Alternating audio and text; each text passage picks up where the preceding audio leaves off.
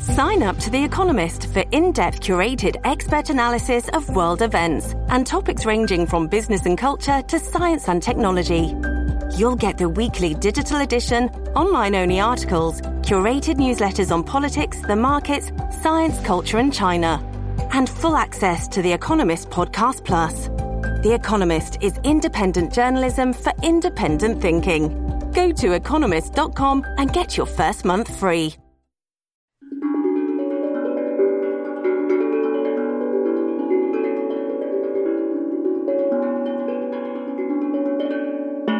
Hi, I'm Alyssa Milano, and this is Sorry Not Sorry.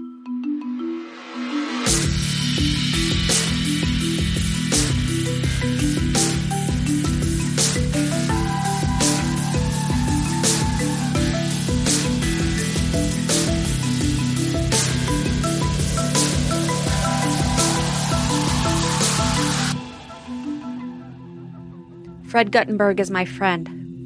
He's also the first person we've asked back on the podcast for a second episode. When his daughter Jamie was murdered in Parkland, his life exploded. But rather than run from it, Fred spent every second of every day fighting to make sure it never happened again. His new book, Find the Helpers, What 9/11 in Parkland Taught Me About Recovery, Purpose, and Hope, is available to pre-order and will be released in September. Always look for the helpers. There will always be helpers. Looks like 6, 7 floors were taken out. And there's more. Listen, hold on just a moment. We got an explosion inside.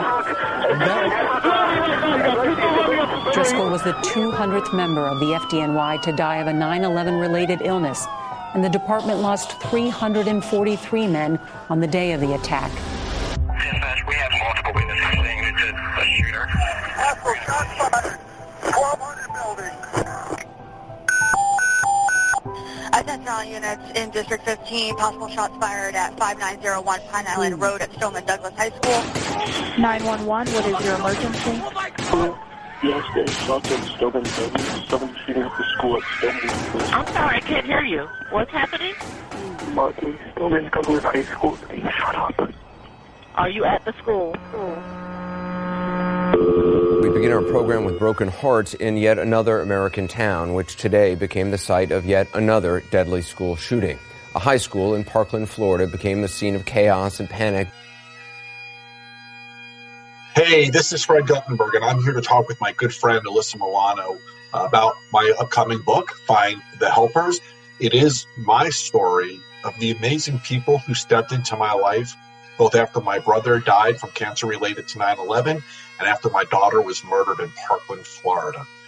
I intend to make it my mission to elect Joe Biden our next president. Sorry, not sorry. Hi, my friend Fred. I love you so much. Can you start, please, by reminding listeners of your story briefly? Tell us about who you were before Jamie was murdered and who you've become after. So, before Jamie was murdered, I honestly was just nothing more than your very typical dad of two teenage kids. As a husband, I lived a suburban lifestyle. We'll hear a lot about suburbia this week, but that's the lifestyle I lived in, a community that was known to be super safe and secure. I also was a brother and a son, and my family was going through the loss of my 1 year younger brother, Michael, from cancer related to his service in 9/11. He died in October of 2017. I want to thank Mr. Collins and Mr. Naylor for putting this together, but as I sit here today, I can't help but think what an incredible metaphor this room is for the entire process that getting health care and benefits for 9/11 first responders has come to. Behind me, a filled room of 9/11 first responders. And in front of me, a nearly empty Congress. So when my life took a turn on February 14, 2018, it was only 4 months after my family was going through the loss of my brother. And as a family, we had never been through anything like that before. This kind of significant loss. We were fortunate. We just all were managing to live our lives.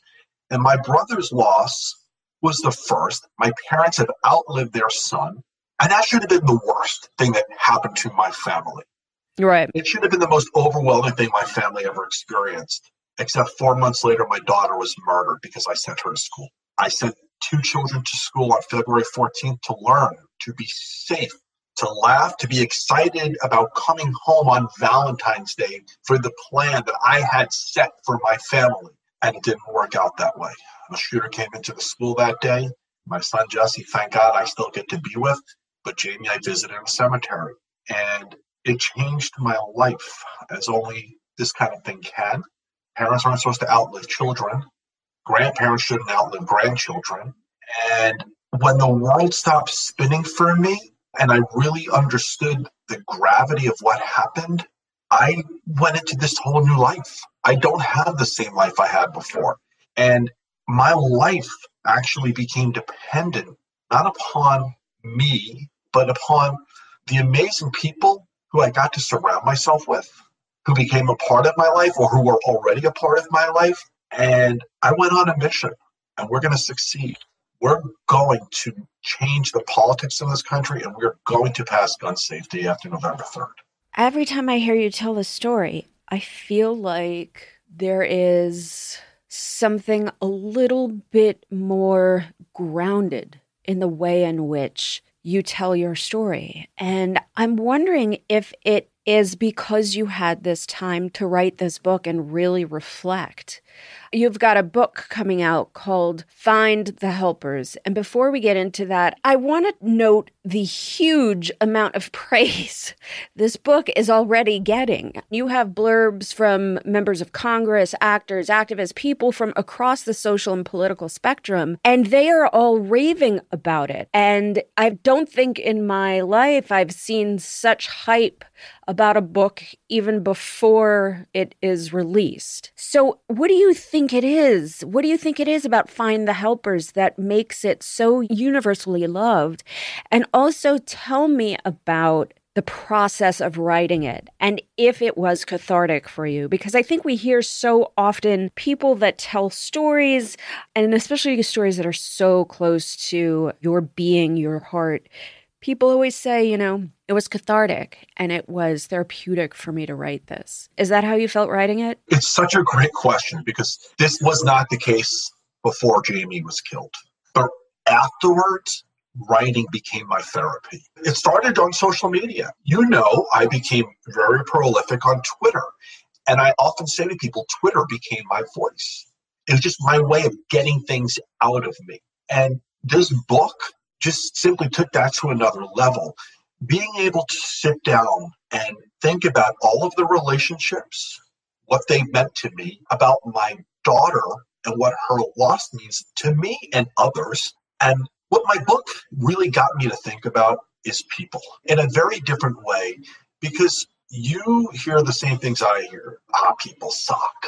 Politicians suck. Media sucks. And I'm writing my book, and I couldn't come to that conclusion in any of these instances. And my book got me to see how decent people are. And listen, there are going to be evil people who say evil things. I get that. But my book helped me to see the greatness in people, the decency in people. And it helped me to allow people into my life in a way that helped me heal. And so I think the reason why the book is registering with people is, listen, we all go through tough times. We all go through grief. And we also all go through these amazingly wonderful times. And in either case, it's really helpful to go through that with others. And so what I hope my book does is encourage people to always kind of know who they consider their helpers, whatever their moments are in life, but also to be cognizant of others and know who you can be a helper to, because that's the other part of this. And when I talked to people early on about wanting to write this book, a lot of people didn't want me to write it. And originally, the whole concept of helpers had nothing to do with it. It was just I needed to write my story. I needed the cathartic part. I needed to get this out of me. I did it without a publisher. I did it without a book agent. I just had this need to tell my story in my voice. And as it evolved, my story became clear to me that it was much more than what I lost. It was also about what I gained and just the amazing people that had carried me. Well, I would argue that part of the reason why this book is so loved is that you, Fred, are so loved. Don't get me wrong. It's an amazing, incredible book. But I think what makes it so great is that it contains so much of you. And you are just amazing. And I want to back that up here because I think most people in your position would write a straight biography. And your story is heartbreaking and compelling. And it was really part of a national touchstone moment. But instead, you wrote a book about other people and how those other people influenced your life and influenced your grieving process and influenced your evolution into purpose. And I think that that is really a brave and special thing to do. Is that what you initially set out to do? What made you take that path? Well, it isn't. It was just literally me setting out and writing an autobiographical story. It was me telling what happened. But within that story was all these people. They were all part of my story. What changed, and it took someone else who I consider a helper to help me to kind of tease this out. So here's the story. About 7-8 months ago, I tried to get my book published. I couldn't get it published. Publishers didn't want autobiographical. They especially didn't want another Parkland book. And they didn't want another gun violence book. And I was disappointed because I felt like my story was one that needed to be told. So I met with a wonderful guy who ended up becoming my book agent. His name is Howard June. And Howard said, you need to go back and redo this. I said, what do you mean? I don't want to redo this. I want to tell my story. He goes, no, your story is what it is, but there's more there. Just keep writing. There's more there. Your stories that you tell in this book about other people, to me, are so meaningful that you need to go further. And he kept pushing me. I give him a hard time about it now, about him continuing to push me. But he did. And it ended up where it's telling the same story, but it's digging deeper to the meanings that I developed with different people.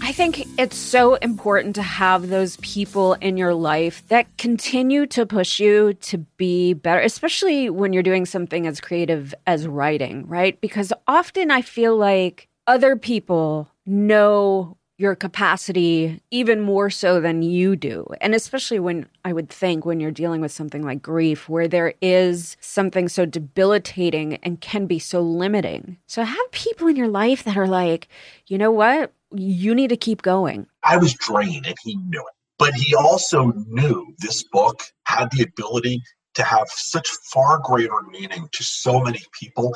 Think about what we're going through now in this country with Corona. Think about all the families who watch family members be sick alone or die alone, or have to literally be buried alone, and how painful that is. There is no greater time in this country to know we have helpers or that we can be helpers than right now. And so this book, I hope, opens people up to really thinking about their life that way.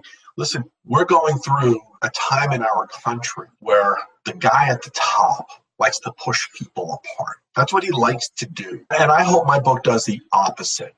I hope my book tells people we are in this together. We need to be together. And I hope my book gives people the ability to put aside some of that outside noise and focus on who my people are. So there is a line in your book that totally fucking broke me. I mean, there's so many amazing, beautiful, even poetic moments in this book. But when you write, grief is love with no place to go, it killed me. And it is such a broad statement, but I think anyone that has experienced that kind of pain of loss can understand. But for those that don't, will you explain what grief is love with no place to go? You may have heard me talk about this before, Alyssa. There was a time in this process, early on after Jamie was killed, I always used to say my daughter was Jamie. And I struggled with that sentence because I was looking at my daughter as in the past tense, but my feelings for her weren't in the past tense. And I couldn't reconcile this disconnect that I was having. And then one day it hit me. My daughter is Jamie. I love her today the way I did February 14th before I heard this news. And I am still a father of two. And so the problem is my relationship with my daughter has changed because I don't get to do things with her in person.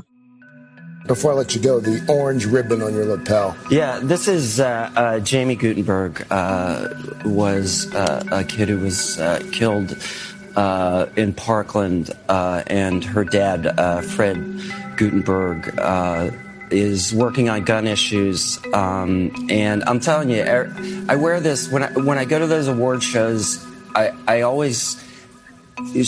recognized in her, I recognized my daughter, who is also a dancer, and I recognized one of those really interesting creative kids. And when you go to the Emmys, there are all these people who have the opportunity to be there, in front of the camera, behind the camera. And I just want people to remember that some people have lost that opportunity and that we need to do something to stop this carnage in our schools. I don't visit her in places like visit her in a cemetery. I don't get to take new photos of her. I have to look at old photos. I never got to do a Sweet 16 for her. The last birthday I got to do with her was when she was 14. I don't get to teach her to drive, but I'll talk to people about how I don't get to do that. But all the things that I experienced with my daughter in life, but that I also know I'm going to miss, don't change the fact that I love my daughter and I'm missing these things. And so that's what grief is. You don't stop loving the person. You don't love them less. The way I think of it is I have a different relationship with her now, but she's with me every second of every day. If you think of love as a verb, like an actionable emotion, grief is love with no place to go, to me means all of those moments that you identify as love as a verb, you have no way to direct the action. And that's why this book is resonating with so many people, is that the place for love to go while you were writing, your love for Jamie in the actionable sense, is this book. It's this book, and it's this unrelenting mission that I'm on to make sure I do everything I can to stop there from being future Jamies, future parents who have to talk about this stuff or live it. I used to always say to my kids, always do what's right, not what's easy. Even if kind of not doing what right would be easier down the road, if you always do what's right, you'll always be able to look back and be glad you did. And Jamie embodied that in the way she lived her life. But the thing about Jamie, she was tough as nails. For Jamie, what was right was sticking up for others who couldn't stick up for themselves. My little kid did that as a regular way of living. And for me, what's right is sticking up for others right now, because I don't want them to feel this. I don't want them to know this. And this is how I show my love for Jamie. To me, I always say, as a parent, we spend our life reacting to what happens to our children. That's what we do. That's how we show our love to our children, by reacting to them. This is how I'm reacting to my child and what happened to her. After Jamie was murdered, you heard from Joe Biden. And will you tell us about that conversation? So completely unexpected. It was probably about 10 days after I got a phone call And I was getting a lot of phone calls from weird phone numbers, so I didn't answer them. There's a voicemail, so I listened to it, and it's Vice President Joe Biden. Florida. When my daughter was murdered in Parkland, Joe Biden called to share in our family's grief. I quickly learned about his decency and his civility, but I also learned about his toughness and how he's beaten the NRA. Together with the other victims of gun violence and our nation's youth, Joe Biden and Kamala Harris will take on the NRA again and win. Let's win back our freedom to live without fear. Florida cast 57 votes for Bernie Sanders and 192 votes for our next president, Joe Biden. He said to me, he goes, I know you probably don't recognize this number, so I understand you didn't pick up. He goes, I am going to call you back at such and such a time. So make sure you pick up. This is what he's telling me. And he did. Called me back. He was on the train from Virginia to New York for an event for the Bill Biden Foundation. Spent about 45 minutes on the phone with him. Talking to him, he wanted to know all about Jamie. He wanted to know about me. He wanted to know about my son. And he wanted to know about my wife. He wanted to know who we were and what we were about. And at some point, he started talking to me about his story, which, we're all familiar with, but about how he got through this moment that I was going through at that time. What I tell people is that it's going to take a long time, but the person you lost is still with you, still part of you. And that when it happened to me, when I got a phone call when I was in Washington after I was elected, before I got sworn in, that they put a first responder on the phone, God love her, and said, you got to come home. There's been an accident. What happened? I said, they're dead. Your wife and daughter are dead and your sons. And I remember thinking to myself, my God. Well, I just remember being so angry with everything. And I shouldn't say it, but angry with God, just angry. But the people who, in fact, have been through it,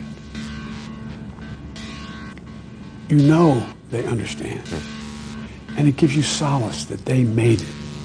You just want to know, can I make it through?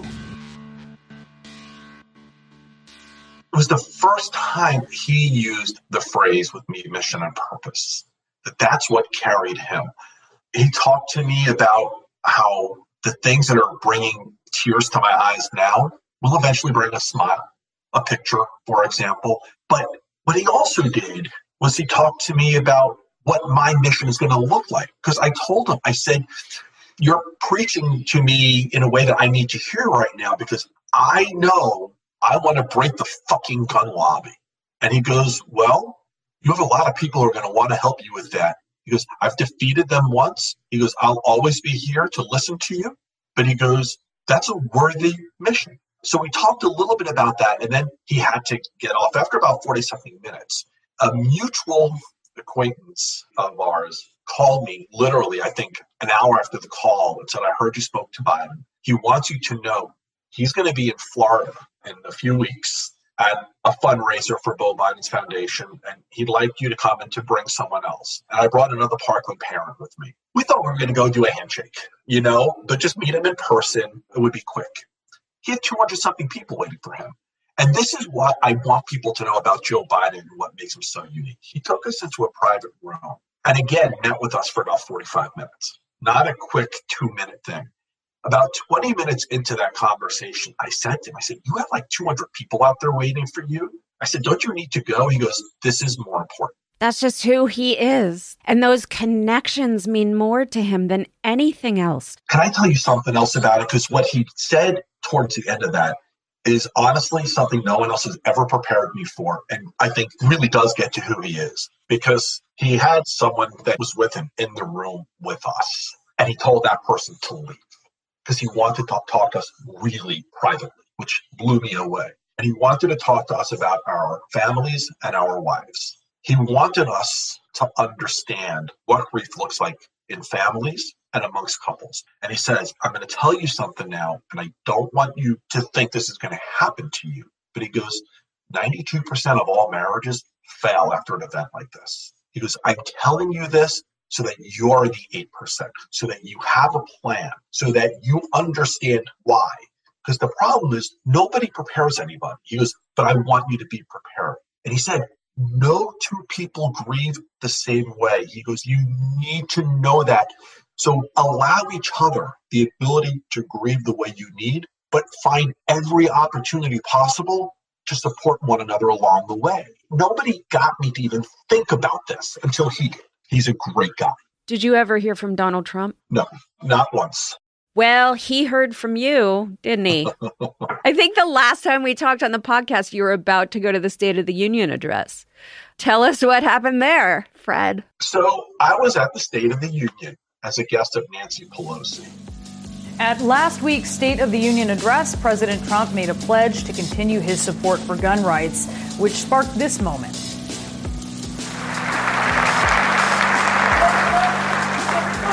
In reaffirming our heritage as a free nation, we must remember that America has always been a frontier nation.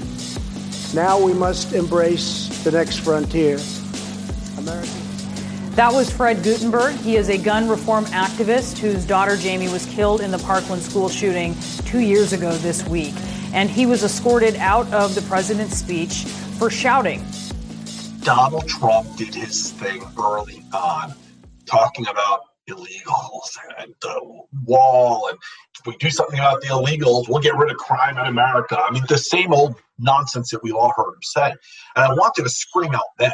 And the crazy thing is, this is maybe the part that isn't as well known. Sitting behind me were Kim Guilfoyle, Don Jr.'s girlfriend, Brad Parscale, at the time Donald Trump's campaign manager, and Ronna McDaniel, the RNC chairwoman. Now, I don't know why they were there, because I thought this was Nancy Pelosi's section, but they were behind me.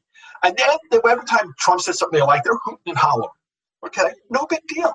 Well, later on in the speech, Donald Trump got to the part where he said, and I will defend your Second Amendment, which is under attack from all over the country, which is a load of shit. It is not. And I watched all those Republican lemmings just jump up out of their seat like a bunch of trained animals, cheering and hooting and hollering. And I jumped out of my seat and I said, I think 8 or 9 words. What about victims of gun violence like my daughter? That was it. Only thing I said. And before you knew it, Secret Service was down in my row. The great humanitarian, the man who should have gotten the Medal of Freedom that night, Jose Andres, was sitting behind me, and he was pointing to Ronna McDaniel and Brad Parscale and Kim Guilfoyle, like, what about them? What about them? But I was getting pulled out. I was thinking, okay, they're going to ask me to leave. No big deal. But they didn't. I got out the door, and they put me in cuffs immediately. They put you in handcuffs? I was in handcuffs. Oh, yeah. I got detained. I don't know if it's arrested because I was never read my Miranda rights, but I was detained. So they put me in cuffs. They were being nice. They took all my personal belongings. But here's the thing, Alyssa. I didn't have my phone with me. I couldn't even call my wife. And what you need to know is what a triggering thing that is for my family, because the day Jamie died, we couldn't reach Jamie. So I couldn't call her. My phone was in Speaker Pelosi's office because I was there as her guest. Long story short, they end up taking me in this metal box vehicle, handcuffed. There were no windows. I thought I was going to be at the bottom of the Potomac. I end up at a detention facility with one arm chained to a wall. They're telling me, shit. Oh, yeah. They're telling me I'm going to be arrested, but I'll be released at some point later that night. I said, do I need to call an attorney? They said, no. And still nobody ever read me my Miranda rights. And then all of a sudden, about 30 minutes later, they show up, they undo the handcuff, and they're like, you're free to go. I'm like, what? They're like, a change in decision. I walk out. Speaker Pelosi got involved. And when I walked out, members of her staff were there waiting to take me back to my hotel. I mean, that's just a crazy story. Did that affect you psychologically? That was the worst. That was a horrible night. Number one, I was very upset at what happened. I felt like I embarrassed Speaker Pelosi. So I'm in this car going back to my hotel. And what happens? Now Speaker Pelosi calls through the Bluetooth on the car to talk to me. And I'm thinking, oh, my God. And I said, I'm so sorry. I didn't mean to do that. She goes, what are you apologizing for? She goes, you spoke for America tonight. Thank you for using your voice. And then she proceeded to tell me how she tore up the speech because I wasn't there for that part. So you talk about helpers. In this lowest moment, in this worst moment, there she was making me feel better. that night was horrible. I went to sleep feeling terrible. My family was justifiably upset with me. And I woke up the next morning and people are talking about gun safety because of what happened that night. Yep. And they wouldn't have been otherwise. And I felt thankful. And all of a sudden, all that sadness and really just how upset I was, all of a sudden I spent that next day thinking, people are really good. People want to do something about this. And the fact that my crazy outburst has people talking about gun safety at a moment that they wouldn't have otherwise, I can live with having been in handcuffs.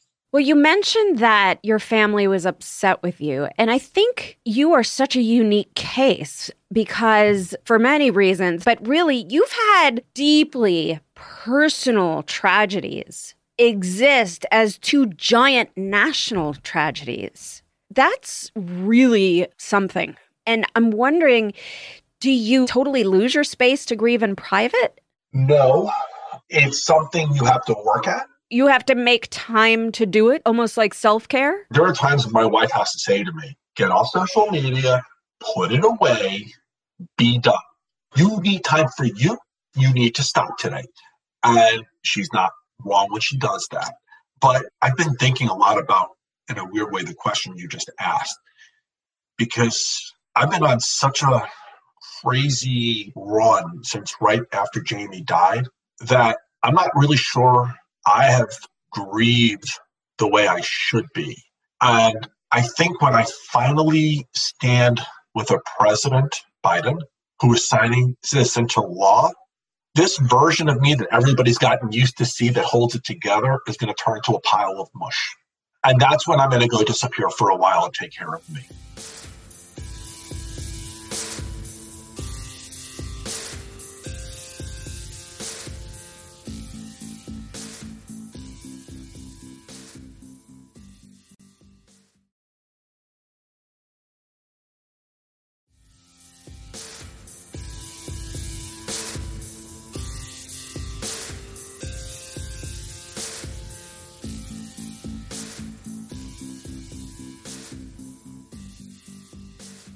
Even knowing you through this time, there really is a more groundedness about the way you're able to articulate what you're feeling that is so beautiful to see and probably indicative of that healing has already begun.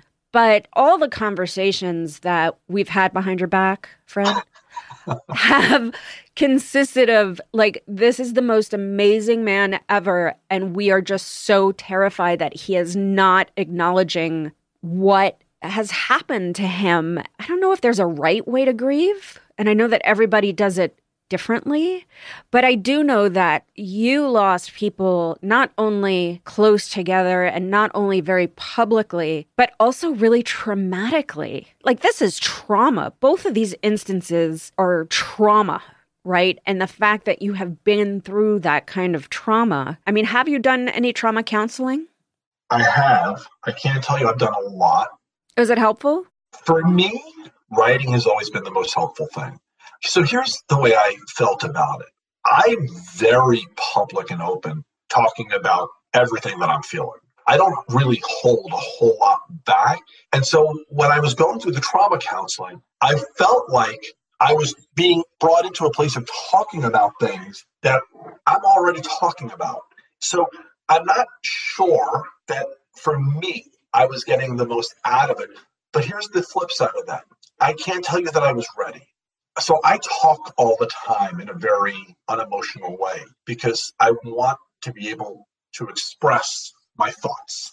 And I think going through the trauma counseling, I'm kind of in this mission mode, putting my emotions back a little bit. I'm not sure I was getting everything out of it. I probably at some point will revisit it. But writing for me helps. And I get that part of you, and not everyone has that fight in them and that clarity to sit down and actually write. Have you ever read the book, The Body Keeps the Score? No. It's basically about how our bodies hold on to trauma in different places, and that manifests itself in different ways. Like for me, it's anxiety. For some, it's a bad back. For others, it's a neck that they can't move. And so often when we talk about healing and psychological healing, we're talking about it from a brain aspect, right? From a mind aspect and everything that entails. But it's usually very centered through your head and your mind and your brain. But this book, and I think it would be interesting for you because you've waited now so long to dive into this, but it's all about how healing has to come from the ground up. And it's interesting when you think about the possibility of what your body holds on to in its life and how there are many examples of even Native Americans or tribal communities dancing around a fire after a long, long, hard day of hunting to just get it out, to get it out of their bodies. Or when you look at a kid and they just start skipping when they're like moody or in a weird spot or grumpy. And maybe you want to read that book and see if there's anything. Yeah, Bradley Cooper just actually bought the rights to it to turn it into a movie, which I'm not sure how he'll do. But it's a really interesting, and it's called, that kind of psychology is called somatic experiencing. And of all of the trauma therapy I've been through in my life, for my own trauma, somatic experiencing is the thing that I think has helped me the most. That and Xanax. Okay, so in the book, you talk about how we met and our experience at the NRA convention in Dallas. When do we want it? Give it up for Alyssa Milano. Can you share a little bit about that experience and that day with our listeners? Well, I can. And I talk about more than that, Alyssa, because I also talk about how your example has affected me. And I talk about how you became such an advocate and how fierce you are and how that's impacted me. You know, early on, you came into my life after Jamie was killed. You became a really early example of advocacy and toughness and fight. And so I thank you because it means more to me than you'll ever know. But yeah, Dallas. So as you know, Jamie was killed in February 2018, and you and I were in Dallas in April of 2018, just a couple of months later, for the NRA convention. And you and your group, Nora, ended up getting a park. I crossed the street, close to where this convention was going on, and we rented out the park, and we were going to have our own little rally to talk about gun safety. And I was there, and you were there, and some other really just amazing people in this movement. And some of the folks from InfoWars, they all showed up in their bizarre costumes and with their bullhorns, and some other folks from the NRA showed up. And they walked up to where we had our stage set up, and they started harassing you. And they started giving you a hard time about your involvement in this and the fact that you have security and we had security that carries weapons. And you were very peacefully and nicely trying to explain to them, your issue is not with legal lawful gun owners. Your issue is not with gun owners. It's with lack of laws that allow anybody to become a gun owner. And you were doing it in such a civil way. And later that afternoon, they started having all these social media posts about how you brought all these gun-toting people there and you're a hypocrite. And I'm just thankful that we were there to tell the truth. What I also remember about that afternoon are a couple of other moments, like when I was speaking and they were using their bullhorns to try and drown me out. And all the people who were there to watch us were trying to hoot and holler back at them. And I told everyone that was there for us, I said, don't.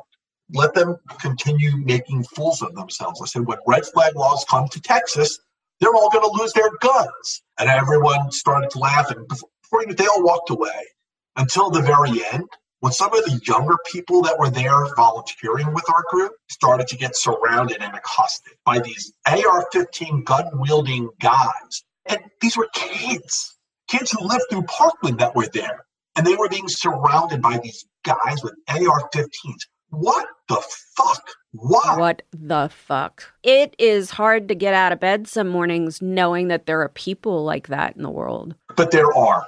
Evil does exist. And that's the thing, you know, as much as I love people and I wrote a book about how amazing people are, there are evil people out there. And we need to be aware of them, and we need to be prepared to defeat them. And with helpers, we will. I think I want to end on a hopeful note. What gives you hope? November 3rd. November 3rd. Enough said. We're going to elect a new president. We're going to flip the Senate. I think so, too. I think we're going to do both. I think people are good.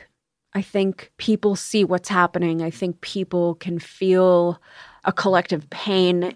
And I just want to thank you for all your tireless work, even at the expense of your own health. And for my listeners, find The Helpers, What 9/11 and Parkland Taught Me About Recovery, Purpose, and Hope is available to order now wherever books are sold. I love you, Fred. Thank you. I love you back. You know, my mother used to say a long time ago, whenever there would be any really catastrophe that was in the movies or on the air, she would say, always look for the helpers. There will always be helpers, you know, even just on the sidelines.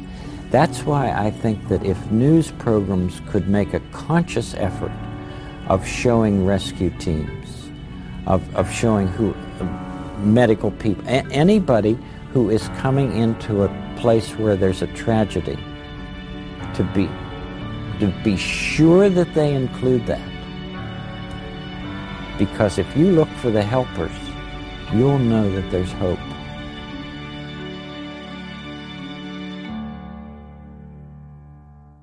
I love Fred.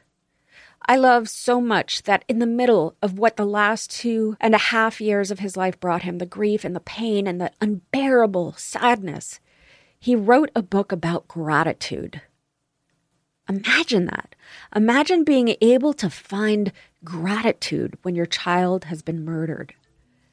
Storytelling is our most powerful weapon when we're fighting injustice. Fred shared his story, and the other side melts in the face of that power. The stories on our side of the issues are human stories. They're stories like Fred's, like Kristen Urquiza, whose father died from COVID and who made such a powerful statement at the DNC. They're stories like yours. We have stories about why America needs to be better, and we have stories about the great people who fight to make it that way. Fred's book tells the stories of many of those people, of the helpers, of those of us who look out for one another, who see the value in the person, not their wallets. As long as we take care of one another, the other side will never win. So please, tell your stories. Share your power. Save the world. Sorry Not Sorry is executive produced by Alyssa Milano. That's me. Our associate producer is Ben Jackson. Editing and engineering by Natasha Jacobs. And music by Josh Cook, Alicia Eagle, and Milo Bugliari. That's my boy. Please subscribe on Spotify, iTunes, or wherever you get your podcasts. And if you like the show, please rate, review, and spread the word. Sorry.